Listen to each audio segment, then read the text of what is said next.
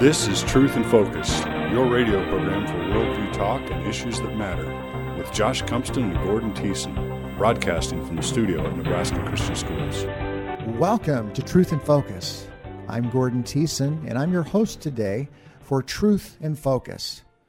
On today's program, we'll be listening to a message that Rod Goertzen, the senior pastor at Countryside Bible Church near Hampton, Nebraska, gave at the Nebraska Christian Chapel. In fact, it was our last chapel of the school year, and so we'll be listening to that message. So with that, let's go to the message with Pastor Goertzen. Thank you very much. Well, it's good to be with you and to tell you some things about the Word of God. As I was thinking about this, I wondered, what do I say? Where do I go? There's a lot of stuff between Genesis and Revelation. So I read through the Bible every year, and I follow a pattern that's very easy to do. It's called Read Through the Bible in a Year. It's got it all right there, because I know that if I don't have it right by my desk, the first thing I know, you get it shoved off. I know that probably some of you are thinking you ought to read your Bible every day, but just the fact that you have to get up and go get it is enough to discourage you. But for many years now, I've been reading through the Bible every year, and reading the Old Testament, a couple chapters, one chapter in the New Testament, read through the Psalms twice, and Proverbs once. Very good way to do it. Every day's marked, you know just where to go. Some days you get a lot out of it. Some days you just kind of do it. And but God's Word is powerful and sharper than any two-edged sword. And the Bible says, do your best to present yourself to God as one approved, a worker who needs not to be ashamed, rightly dividing the word of truth. So yesterday, my story is the one I want to share with you, because the Bible says the Old Testament was written so that we could find out some examples on how to live or not to live. And so the Old Testament has a lot of neat stories in it. I'm going to tell you a story that is found in the book of Judges, and it's found in chapter 10. So if you take your Bibles, if you have them, or your phones or your iPads, or whatever you might have, and follow suit. I have Bible studies every week with men, and I say, turn to the Bible, and up pops a phone. And they all do it by phone or iPad anymore. Men, I think, prefer phones. I think the women like their iPads, or maybe it's the other way around. I don't know. But I want to talk to you about a guy who had zeal without knowledge. Judges chapter 10, that familiar character called Jephthah. And in Jephthah chapter 10, verse 6, we read about him, and we find out that he lived in a time that was really a very low time in the state of Israel. The children of Israel were up and down like a yo-yo. 1 minute they're high spiritually, and the next few years they're low down. And when they get into these down times, when the judges rule and then they don't rule, and then the first thing you know, they start following false religions, and the next thing you know, they're oppressed by their enemy. In this case, this is the 6th time in the book of Judges that the people turned away from God. When you and I turn away from God, or the people turn away from God, we commit sins, and sin, no matter what it is or what degree it is always insanity. I guess the thing that concerns me over the years as I've been in this kind of thing, preaching and so forth and so on, is that when I see people quit reading their Bible, start to just live their own way and kind of have a modicum of spirituality, or they go to chapel because that's the thing to do, or whatever. One of the things that bothers me is that during these times when they're down, they're liable to make some kind of cockamamie decision that is going to really foul them up for life. And so it is important that you keep these periods really short, as Gordon read the Psalm 51, that you come to Christ and you confess your sin, for he is faithful and just to forgive us our sin, and to cleanse us from all unrighteousness. So we keep these down times, and you're going to have them, all of us do, you keep these down times to a minimum. So they had seen the disaster of Abimelech, the previous chapter, and they were now hemmed in by two enemies. They had the Philistines on the west, on the Mediterranean Sea, and on the east now they had the problem of the Ammonites. And so they're looking for a way out. In Judges chapter 10, verse 6, we read, "The people of Israel did what was evil in the sight of the Lord and served Baals and Ashtaroth, the gods of the Syria, the gods of Sidon, the gods of Moab, the gods of Ammonites, the gods of the Philistines, and they forsook the Lord and did not serve him." 7 false religions. Man, how easy it is when you're walking with the Lord to pick up some idiotic idol or idiotic god or some false teaching and follow it. Now, after 18 years of being conquered, they cried out to the Lord. And in Judges 10:13 we read, "Yet you forsaken me and served other gods, therefore I will save you no more." God is sick and tired of the fact that they keep falling off the ledge, that they keep crawling away from him, and then when they get in a jam, they want to come back. I know many times in my own life I've sometimes strayed away and I've thought to myself, I'm coming back in prayer and I feel like I got to apologize because I haven't been there for a while. But in this case, God says, I've had it up to here. I'm done. However, we read in verse 15, "And the people of Israel said to the Lord, we've sinned. Do to us whatever seems good to you. Only please deliver us this day." Hey, we're desperate shape. We're really crying out to you. I know that we have abused everything, but hey, I'm crying out to you. Look what happens in the next verse, verse 16. "So they put away the foreign gods from among them and served the Lord, and he became impatient over the misery of Israel." Literally, that reads in the Hebrew, his soul reached the limit of endurance with the trouble of Israel. I just can't handle this anymore. I've got to intervene.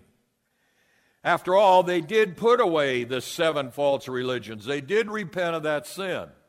Now, there's 2 words that are very important when we come to repentance, and that is, there's a word such as remorse. I'm sorry I got caught. Or, I am genuinely changing my mind about my behavior. I'm changing my mind about life. I'm repenting and I'm coming to you. A lot of times, as a parent, we had 5 children and 3 boys, and we had to often decide, are they repenting or are they just sorry they got caught? You could tell usually when one of them got caught and he was just sorry he got caught, or when he really did repent and there was a change of mind. Repentance touched the heart of God, and in verse 18, the people, the leaders of Gilead, said to one another, "Who is a man who will go fight against the Ammonites? He shall be head over all the inhabitants of Gilead." If we can find a man that will come and fight for us, then we'll give him carte blanche of all the things he can lead here in Gilead. So in verses 1 to 3 of chapter 11 of Judges, we find that guy. Now Jephthah, the Gileadite, was a mighty warrior. He was the son of a prostitute. Gilead was the father of Jephthah. And Gilead's wife also bore him sons. And when his wife's sons grew up, they drove Jephthah out and said to him, "You shall not have an inheritance in our father's house, for you are the son of another woman." Then Jephthah fled from his brothers and lived in the land of Tob, and worthless fellows collected around Jephthah, and he went out with them. He got thrown out of his own house because his father had committed a sin with a prostitute, and he was born. But you got to hand it to the father. At least he took the child in, and he reared him. However, other children came along, and he was the black sheep of the family, and they threw him out. You talk about a bad you talk about a bad home life. He had it. Maybe some of you don't have too hot of a home life either. Maybe some of you have great.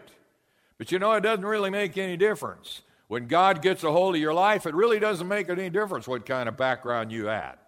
I was the least likely in our high school to ever go into the ministry. And some of them have even told me, you were the least likely. Yet underneath it all, kind of interesting, I always knew this is what I was going to do. But so it isn't always the top dog on the totem pole that gets the choice. It can be any one of you. And so his mother was a common prostitute. That was against him. He was unwanted. He was bullied. You're out of here, buddy. Talk about being bullied. He was reared by his father. His younger half-brothers drove him out, which tells us a little lesson. God is not limited by race. He's not limited by color. He's not limited by parental background or any human prejudice. So you've been bullied. So what?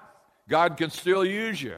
And even all those lessons that you learn at this time in life, God turns around and has a way to use those and to use those things in your life later, as we shall see. David said, "For my father and mother have forsaken me, but the Lord will take me in," Psalm 27:10. In verses 4 to 11, we find Jephthah. He's kind of a Hebrew Roman, Hebrew Robin Hood. He went around for hire with his worthless little band. He found a bunch of guys probably hanging around town with nothing to do, and he said, hey, we can make some money. We can defend people against the Ammonites. We'll fight these little things. We'll have our own little security company. You pay us a certain amount of money. We'll make sure your car, we'll make sure your grocery store, we'll make sure your farm is not raided. When I was in Honduras, we had to park our car, but we always had to pay somebody. There was always a guy or two standing on the block that we would pay, and he would guarantee our car would not be broken in or stolen. And if you probably didn't pay him, he would probably break in and steal them, so you might as well pay him. The Hebrew Robin Hood, he had many gifts and talents. Now look, he ran around with these worthless bunch of guys, but we do find out that Jephthah learned how to lead people. If you can lead these guys, you can lead anybody. So Jephthah learned to lean on God. God uses the talents and gifts he gives you in high school, he gives you in college, he gives you a long time, even before you hit adulthood and even before you, I pray, go into the ministry. I had a high school, one of our grandchild, a high school senior, is graduating this Saturday from a school in Kansas. He was honorable All-American, or not All-American, but All-State in his class. And he walked into his dad's study the other day and said, you know, Dad, I've been thinking about it. He had some scholarship to some smaller schools. He said, I think I'll pass on those, and I think I'll become an English major and get into the ministry. Now, I think all that sports stuff and everything he learned was to his advantage. He learned how to get hit. He learned how to hit. He learned how to all to do these things. And all those things that you and I have to go through is not useless or worthless. And even if people picked on you and didn't like you, or you were the most popular kid in class, the MOC, big man on campus, it really doesn't make any difference. God will provide. God uses those talents. The other thing we see about Jephthah, he was available. You see, the thing that is required of us is that we be found faithful. In 1 Corinthians 4:2, it says, moreover, it is required of us stewards that they be found faithful. And that's what God wants you to be in high school. He wants you to be the best high school student you can be. We're not all A students, but you can be the best you can be. When you go out for a sport, you can't maybe not be the number one kid in the school, but you can put all your effort into it. That's all God asks for you. God asks for us at least to give it 100% try, not sit around and mope. Our responsibility is doing God's will where I am and to be teachable at any age. Judges 11:11, we read about Jephthah went with the elders of Gilead, and the people made him head over them, and Jephthah spoke all these words before the Lord at Mizpah. What's interesting about Jephthah in the book of Judges is he uses the personal name of God more than any other judge in the whole book. Now, Judges covers at least 400 years. It's a long period of time. But here's one guy who was a misfit in many ways, who knew God personally. And he's a diplomat in verses 28 and 22 to 28. He's going to go fight the Ammonites. And Jephthah reveals his knowledge about Israel's history. And before he fought with the Ammonites, he asked, what's the problem here? Why are we in this battle? Why are you coming to battle us? So in verse 12, Jephthah sent messengers to the king of the Ammonites, and he said, what do you have against me that you come to fight in my land? And the king of the Ammonites, in verse 11, answered in the message to the messengers of Jephthah, because Israel, on coming from Egypt, took away my land from the Arnon to the Jabbok and to the Jordan. Now, therefore, restore it peaceably. This land you're living on is our land. Now, Jephthah reminds the king that we took the land from Sihon, the Amorites, not the Ammonites. The land was a gift from God, and we cannot deliver it. You live in the land your god Chemos gave you, which is to the east of the Dead Sea. You've got your land over there. You see, it was a custom in those days to think that wherever their land was, God, their God, small g, idol, their God had given them the land. Chemos give you that land. Go stay in that land. God of Israel gave us this land. You know what I like about him? He stood up. He wasn't some wimp, but he stood up for the truth. And he's not going to back down. I'm sure that sometimes we get in a situation, it's very easy to fudge a little bit. It's very easy to slip a little bit. It's very hard to say no and mean it. I kind of enjoy that in some ways. People call me and say, okay, we're a small church here in south of Hampton, Nebraska, and people call me, and when I got there wasn't anybody in that church below 25 years old. In that church, there wasn't anybody there whatsoever. No nursery, no Sunday school. We didn't have to worry about any of that stuff. Now it's all changed. But people call me and they'll say, hey, we've got this wonderful book on how to raise money. Would you like that book? I say, no, I already have one. Really? Yeah, it's the greatest thing in the world. Well, who wrote it? I said, the Holy Spirit. It's the Bible. I guess you don't want my book. No, I really don't. The Bible tells me everything I need to know. It tells me everything I need to live. It tells me exactly how to live. It tells me exactly how to run a church. So there's no point in backing down. Jephthah did not back down. He said no. In verses 29 to 33, he is enabled by the Spirit of God. Verse 29, then the Spirit of the Lord was upon Jephthah, and he passed through Gilead, and Manasseh passed on to Mizpah of Gilead. From Mizpah of Gilead, he passed on to the Ammonites. He, by the Spirit of God, prevailed. Now, I don't know what tough thing is facing you, but we all face tough things. And I don't know what hard thing is tasting you. Maybe as you're winding up school, maybe it's your final test. And I tell you, God doesn't give us answers that we haven't studied for, but I can tell you this, God can enable us to recall what we have studied. And God can, whatever the test may be, finding a job or whatever the deal is, whatever test you may find, God, the Holy Spirit, is able, if you know Jesus Christ as your Lord and Savior, He is able to take you through it as He did here. If we could only end the story here, that would be a great place to end it. But I got another hour, so we'll go on. For spiritual ignorance in verses 29 to 33. He bargained with God. In Judges 11:30 we read, and Jephthah made a vow to the Lord and said, if you will give me the Amorites into my hand, I will vow a vow to you that anybody comes through my door, I'll offer them to you. Now what a stupid thing to say. Why bargain with God? God knows everything. He knows the end from the beginning. God is fair. He is always fair in all His dealings. God is good. He does everything good. God is loving. Everything is loving. Everything is wise. Why bargain with Him? As though you and I have some chip in our pocket. You and I have some bargaining power with God. I'll do this if you do this. Why don't we just do what God says and let Him take care of the rest? Well, I'm not sure I'm going to win, so God, if you do this, I'll do this. Just say, God, I'll do it. Do like Isaiah said, here am I, Lord, send me. I'm willing to go. I'm willing to do this. What an exciting life. What an exciting life.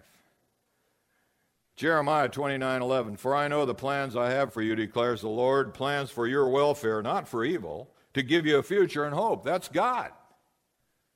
He's got plans for you that are better than any plan you could come up with.